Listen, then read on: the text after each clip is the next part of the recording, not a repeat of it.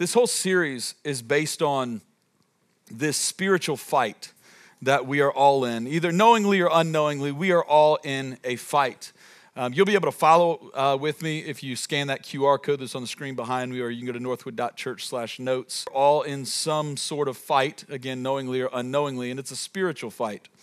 This spiritual fight is between sin and righteousness. It's that cosmic battle between light and darkness, but ultimately it's between Satan and God. And we are part of one kingdom or another. But what we're trying to do through this series is look at the different strategies of Satan, but also of God, and expose the strategies of the enemy. And we want to embrace the strategies of God. Last week, we exposed the enemy's strategy to confuse our identity. Like that whole idea, who are we? If you were here last week, we took a minute during the service and said, think for a second, who are you? And then we began to fill that in with biblical context. But this week, we're going to talk from a different angle. Last week's message would have been understood when we painted the picture of the kingdom of world and what the kingdom of the world wants to do. It says that what you do, or like the titles that you have, we call them functions, but like the different titles that you have as an individual, what they do is they steer your purpose. So if I'm a dad, then my purpose is to lead these kids, and that's what my world revolves around, and then which ultimately influences who I am, my identity. When we looked at the kingdom of God, we see that who we are as citizens of heaven, as children of God, our identity then shapes our purpose, the very reason that we exist, and that plays out through all the various functions that we have, or the different titles that we have. If the enemy can steal your identity, if he can do that, if he can confuse your identity, he will kill and he will destroy your purpose. That is the goal. So this week, we're going to be talking about the fight for our purpose, because we believe that purpose actually flows from our identity. Why we exist flows from who we actually are. And if we confuse these things, if we reverse engineer this thing, it's going to misalign the very purpose of our life. What we're doing through this message series is we're looking at a story of one of our members. His name is John Henley. Cool thing about John is he's going to be at student night tonight. He's going to be helping lead worship tonight. So I just think it's fun. But if you were here last week, you saw a little bit of his story. But we are watching his story and watching the way that God moves in people's lives, but also the way the enemy strategizes and tries to influence people's lives. But in John's story, we saw last week that it ended with like him experiencing the love of God, him getting. We see very early in the next part of his story, though, that just because he made a decision to follow Jesus didn't mean that his life was smooth sailings. I think sometimes we buy into the idea that, hey, I did the right thing. I got saved, or whatever word you want to use. I did the thing, but now my life is like totally messed up.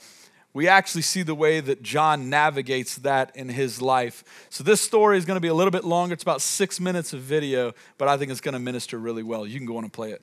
And I gave my life to Christ, and God did just a miraculous work in my life. He healed me, and He cleaned me from those demonic spirits that had tortured me for years.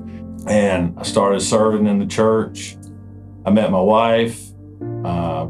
We started serving together, and things were going pretty good. I was still dealing with some of the depression, but I was relying on God. I would worship God. His grace was sufficient, as the word says. And about 2012, I was in a severe accident, very traumatic. At first, initially, I was okay. But then, because of the nature of the trauma, I had this dark cloud come over me. And it was an extreme fear of death. Every day when I woke up, I felt fear, like I was going to die. And the anxiety and the depression come back, and it was worse. In the Bible, it talks about when a man's cleaned of an unclean spirit, it goes out. and can't find rest, so it comes back. And when it comes back, the house is swept. And then it goes back out and gets 7 more spirits more evil than it and dwells in that house, and the man's worse off than before. And I lived that scripture. I was worse off than before. This went on for about 6 years. I'd made a decision and that I was either going to leave home and start a new life, or I was going to take my life. And I was really leaning on the latter to take my life. And I was still coming to church, but I was just going through the motions. But I did reach out to a friend, and he's also my pastor now, Pastor Stephen DeFazio. I reached out to him and just told him what was going on. And he had compassion for me, and he listened to me, and he prayed with me, and he gave me hope to keep fighting. And one day, another man that's been really pivotal in my life, Curtis Gillum, he was leading up the team, and he said, "Hey, John, how you doing?" And I just replied with a canned answer. And I said, "Oh, I'm doing good, man."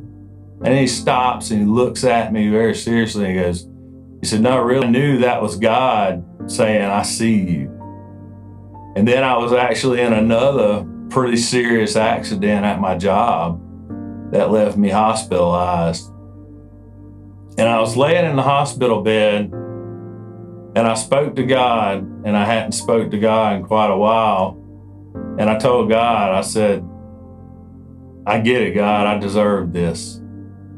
I deserve to be here in this hospital bed." And later on that night, I received a text from a dear friend of mine who I knew was a woman who seeks the Lord regularly. She didn't know what I said to God, but she texted me, and the text simply said, "This didn't happen because you deserved it." And right there, that response, I knew God was real and God loved me, and He wanted to see better for me. So I began to fight again. I began to fight for my life and for my faith, and I started to seek God again.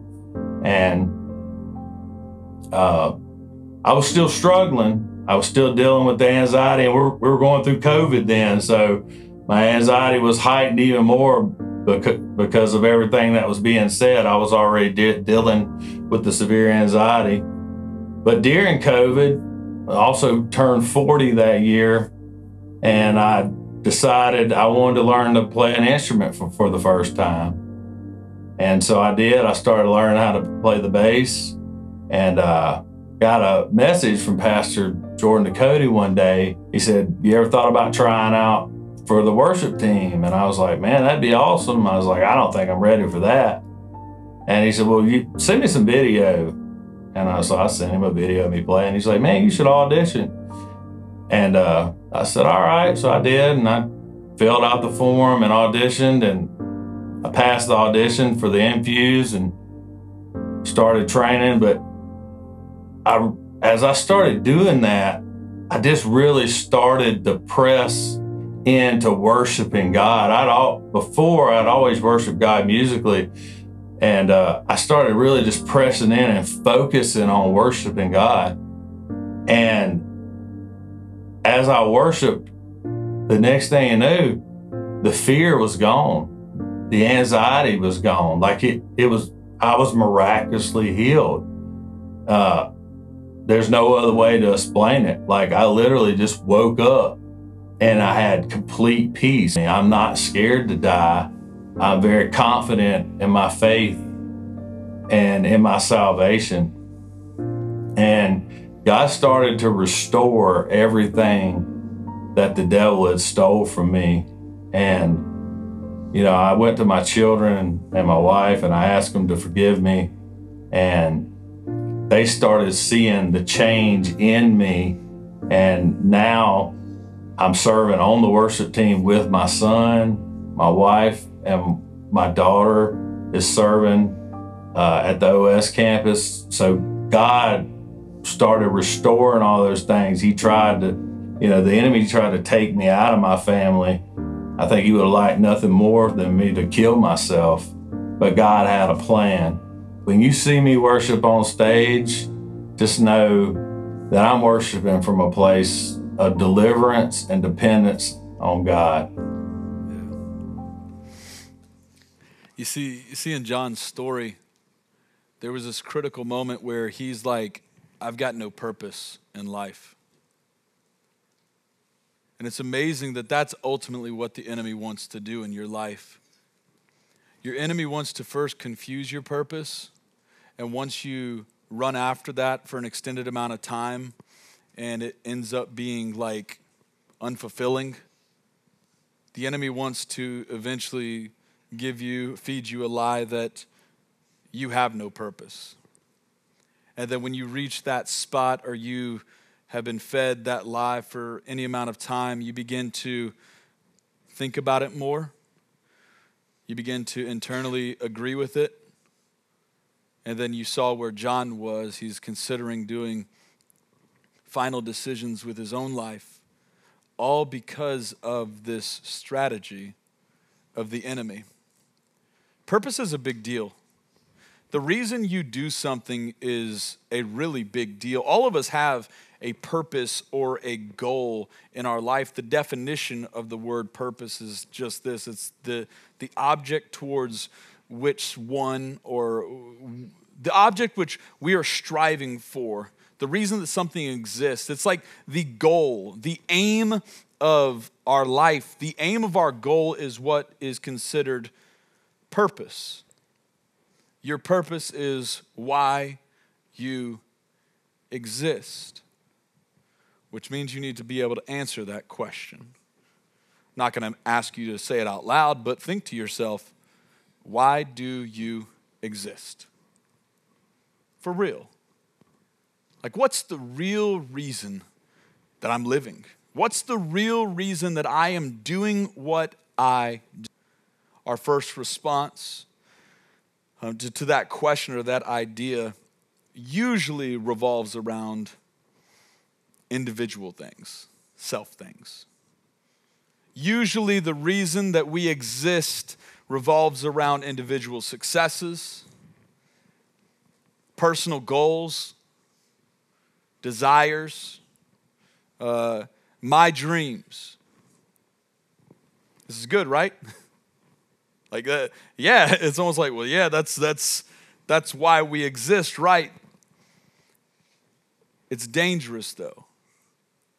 If the very reason that we exist revolves around me, myself, let me also just say my family, then we are walking on dangerous territory because we are existing for self. The world that we live in, if you go start watching some of the biggest names in the leadership circle, I'm not talking Christian leadership right now, I'm just talking about like Gary Vee and like these types of people, their mantra is run over people. like, hey, if somebody's in your way from what you want to get, like run them over. If you need to step on them to get to the place that you need to go, step on them. Do whatever you have to do to make your name big. The world that we live in is saying, find the dream in your heart, and whatever that dream is, you dedicate your whole life to making that dream a reality. That's good, right? Well, do you remember a couple weeks ago we were having a conversation around the tabernacle? And we talked about the children of Israel, the God's people. They made a poor decision because they chose to, instead of worshiping God himself, they chose if we worshiped a golden calf like them, but the American society, but really just humanity. This isn't a knock on America. This is a knock on humanity. We are going to worship something, and the world that we live in is saying, worship yourself. We don't make altars to it. We don't make worship songs to it, but the very reason and the way that we live our lives is one of self-idolatry. In the kingdom of the world, our purpose is to glorify self. And that's what the enemy wants you to buy into. He wants you to say, whatever is in you, go after that with everything that you have and don't worry about anything else. It means don't let anything else into the schedule. Don't let anything else become a priority. It's only what is in here or in here. You run the path. Self-fulfillment is a strategy of the enemy, and the strategy is to destroy your purpose. And the crazy thing is, oftentimes it feels meaningful, but it doesn't lead to actual life. John 10, last week we talked about it. It talked about Jesus saying, but man, follow me. Like if you follow my way, you'll experience real life, abundant life. And something in our heads and in our hearts says that if we do what we were just talking about, we run after those dreams in our hearts, those goals in our hearts, and whatever it takes to achieve those things, then we will be satisfied. But time and time and time again, we do that and we come up short. We get the very thing that we wanted, but we're still empty. So then you go on to the next thing, or on to the next thing, or to the next dream, and we end up living this life of pursuing these random dreams, thoughts, hopes. And what would happen if we did that our entire life and we worked our whole way and at the very end we were still dissatisfied? Is that possible? Yes. The scriptures tell us this. It says in Matthew 16, what will it actually profit a man if he gets it all, but he loses his soul? The scripture is telling us you can actually achieve earthly success. You can gain the whole world. But you could lose the eternal thing. What will it profit a man if he gains the whole world and forfeits his soul? The question that we have to start to ask ourselves is, what am I actually sacrificing to achieve this goal, this dream? The fight for our purpose is actually a fight for our worship. We were all created to worship. We were created to be worshipful beings. And either knowingly or unknowingly, we are all worshiping something. How do you worship? We're like, well, no, we just sing songs. I'm worshiping God. Like, hey, problem solved. No, worship is through our life.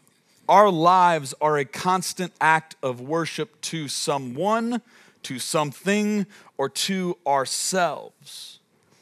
This is a fight for worship. And the enemy would love for us to dedicate every single part of our lives to, at the very end, glorify ourselves and what it is. It's a counterfeit purpose. It looks right. It feels right. But at the end, it has no actual value. The kingdom of God is different. The kingdom of God, our purpose is to glorify God. If instantly, and I just want to encourage you, if instantly when we hear that, we see those two kingdoms, and we're like, okay, so I have to choose either to glorify God or glorify, and I'm just going to talk super practical. If we're like, glorifying God, like, I'd much rather this, then let me encourage you not to change your actions to try to line up with this. We would try to change our heart. We would try to see the message that we had last week about a new identity, because if we try to live kingdom of God principles without having a kingdom of God identity, we will be sorely dissatisfied. And you'll end up in religion. Religion's relationless religion, where it's just a giant list of rules and do's and don'ts, and there's no satisfaction through any of it. But if you've surrendered your life to Jesus, you're a follower of Christ. It says that you are now a citizen of the kingdom of God, and being a citizen of the kingdom of God, you have a new purpose. You have one purpose, and your purpose is to glorify God. The Westminster Shorter Catechism, the question is, what is the chief end of man? Like, what's the goal of mankind? And it's this: it's man's chief end is to glorify God and to enjoy him forever. Glorifying God is the goal.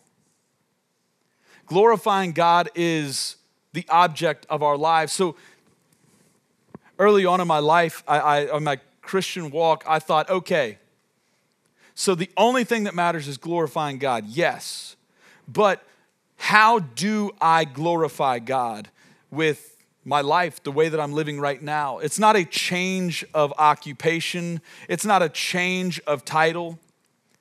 It's a change of aim or goal. So pleasing God or glorifying God in my life looks like, as a dad, my goal is to lead my kids into not only a relationship with God, but then to reflect the character of Christ. It means, as a student, that I student differently. Like, what's that mean? It's simple.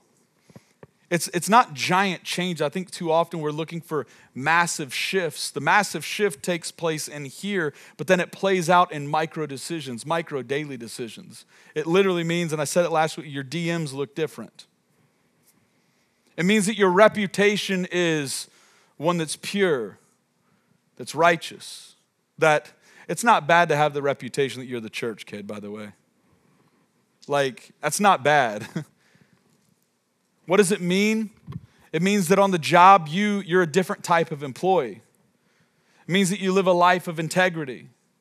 It means that every single thing. I was talking with a police officer a little bit ago. They were in the first service, and they were like every time they make a traffic stop, they say a prayer, let them see you through me. I'm like, that's it. Now, I don't know how many of us are thinking when we get pulled over, like, oh, that looks like Jesus. but it's an admirable prayer. It's that thought, though, of the way that I live, is it reflecting Christ? And if it is, then that glorifies him. If I am living a life of principle, and I'm living a principle not just for the good of me, but to glorify God, here's the deal, it's gonna be good for you. But what if the very motive of my life, every decision I made, every title that I had, the lens that I lived through was, how can I glorify God in this? Maybe start thinking about your titles, the things that you do, or the roles that you have, and ask yourself, or lovingly ask God, how can I utilize this role or title to glorify God? Because 1 Corinthians says this, whatever you do, do it all for the glory of God. Whatever you do, do it all for the glory of God. Matthew 5 says, let your light shine before others, so that they may see your good works and give glory to your Father who is in heaven. See your good works. What does that mean? That means even when we do something for other people, that means that when they thank you, or whatever that exchange looks like, you simply deflect glory to God. I was talking to another person, a restaurant owner recently, and they shared a story about how they really don't like Sunday afternoons at church. Sunday afternoons at their restaurant, because that's when church people come. I'm like, wow. I thought that'd be good. Here's the reputation of a lot of church people at restaurants, is they're cheap. Don't be the type of person that on the tip line writes a scripture. Like, you're like, no, it's for the glory of God. Nah, God's not getting glory with you writing a scripture instead of a tip in there. What if we were generous, and then when the server went to you and said, thank you, your life. Like, seriously, it's in everything that we do. How can we glorify God? Somehow, some way, we've got a lot of the cross-country team in our church.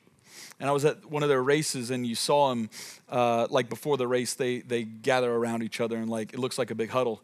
And, as a pastor, you're like, oh, I hope they're praying. That'd be cool. But reality is they're probably kicking each other, saying something like that, So I asked one of them, what's going on in there? And this is what was said. He said, well, we're praying. I'm like, yes. A sermon illustration soon. This is what they said. They said, This is what their prayer sounds like. God, we thank you for the gift and the talent to run. God, we pray that today that we would give everything that we have in this race. And God, as we're pouring our lives out through running, God, I pray that it would glorify you. Amen. That. Doing the same thing with a different motive. Their position in the race might not change at all, but their aim of who they're glorifying, self or God, completely changes. That's what I'm talking about. That's what I'm talking about. So if you are a business owner, be the best business owner. Look for opportunities to share the good news, to glorify God through your business. If you're an officer, well, Lord, help them see you through me as I give them this ticket. You know, like that kind of stuff. Like whatever role you have, what if before you went to work every single day, instead of saying, God, I hate this job, saying, God, how can this job be a platform to share you with other people today? And so if you're a teacher, what a platform. Whatever platform you have, submit it to God and say, God, how can I glorify you through this? Because we aim to glorify God by living in a way that pleases him. It says we're supposed to glorify him, but we're supposed to please him as well. Pleasing God is when we align our actions with his will and we live obediently. 2 Corinthians says, so whether we are at home or away, we make it our aim to please him. Wherever we are, we don't just please him at church. That's fake. It's not real. The Bible talks about that being like whitewashed tombs. The tombs, they look real clean, but it's dead inside. If the only time you glorify God is at 11 till 12:15 on Sunday morning, then we are missing it entirely. Whether we're at home or away, make it our aim to please him. Colossians says, so that you may walk in a manner worthy of the Lord and may please him. The way that we walk throughout this life, day in and day out, will either please or displease him. It says that bearing fruit in every good work, growing in the knowledge of God. So as Christians, as citizens of the kingdom of God, the call is to live with integrity. Let your yes be yes and your no be no.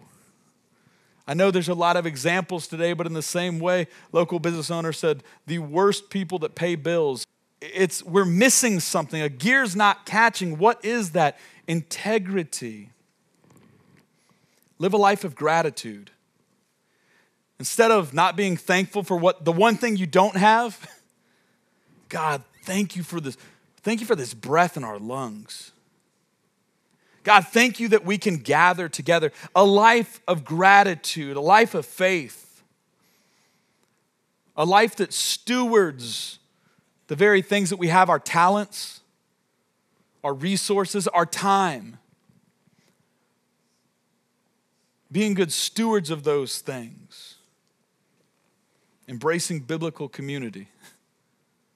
That's a life that pleases and glorifies God when we embrace community with one another, where we lift others up sometimes while others are lifting us up, when we meet the needs of the saints. I think some of the greatest ways that we glorify God is when we meet the needs of other people. When we see the need, but then we meet the need.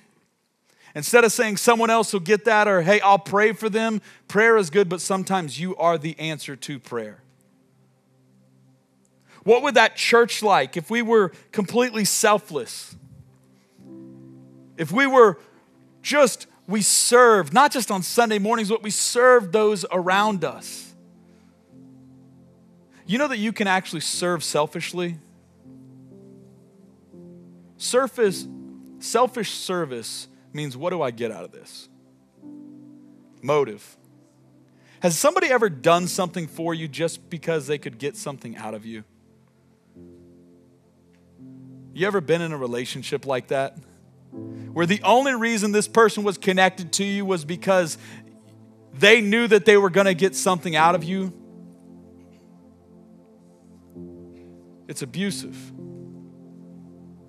And the dangerous thing is we can approach other people like that because we've experienced that and our life has been shaped by the trauma and the abuse that's taken place in our life. But let me tell you a different story about someone who serves selflessly. The one that we're supposed to glorify with every part of our lives. This God in heaven sees a man that's disconnected from him. Man was created to be completely on purpose if they were just connected, but something happened and fractured the relationship, that closeness that they were created for was not present any longer, and there was nothing that humans could do to achieve connection again. And this loving God, not saying, what can I get out of them, said, what can I give them so that they can be whole? And puts on one remarkable display of generosity, of selflessness, giving up his life so that we could have the opportunity to actually receive life. There was no guarantee in it for him, but we received the full guarantee. God knows that we can't work our way up to him, so he comes down to us, Jesus, and lives a perfect, sinless life and offers up his perfection and his sinlessness as a sacrifice or as a payment for our imperfection. And the promises for anyone who surrenders their life to that, who chooses to say, that's the truth, I'm going to believe in that and I'm going to live for that, we inherit not just the abundant life here, but we inherit eternal life there. And our call on this earth, the vapor of time that we have, the micro time that we have, said, hey, while you're here, show others me. That'll please me, that'll glorify me, but that'll also tell others. So he says, don't just tell them with your words, absolutely use your words, but use your actions. Serve others with no strings attached.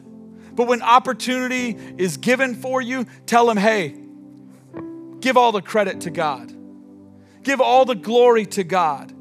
When opportunity arises to live differently, then live differently. At the very end of the day, be a light in a remarkably dark place, and the promise is that the light will stand out.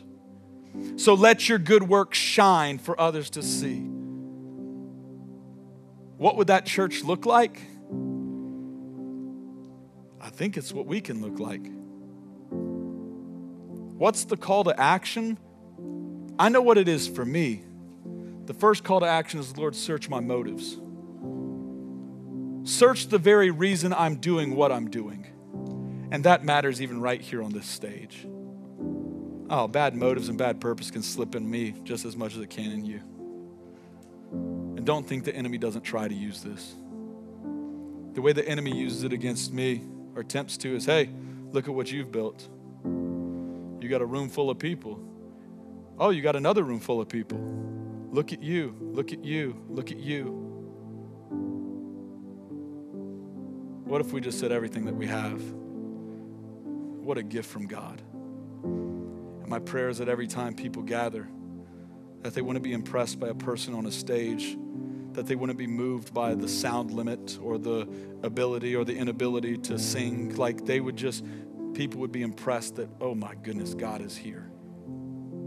God spoke to me. And if you guys would leave this room with one word from God, if when we left, we went to a restaurant, we left a little bit bigger tip, and when the person came back to you and said, seriously, thank you, that we would say, that we wouldn't say, my pastor told me to do it. Lord, please don't do that. We'd say something like this, I really felt like God just told me to do that. Take the moment. Students, take the moment. Live differently. Be a light. Turn. Stand out. You were never born to fit in anyway. We did a youth conference probably 12 years ago. We called it the Out Crowd. And it was the idea that it's cool to be the out crowd now. That's what we're called to be. But I'm learning that Christianity is a band of misfits. It's a band of the out crowd. And we're supposed to stand out. And we stand out not because we're weird, we stand out because we're a light and it's dark.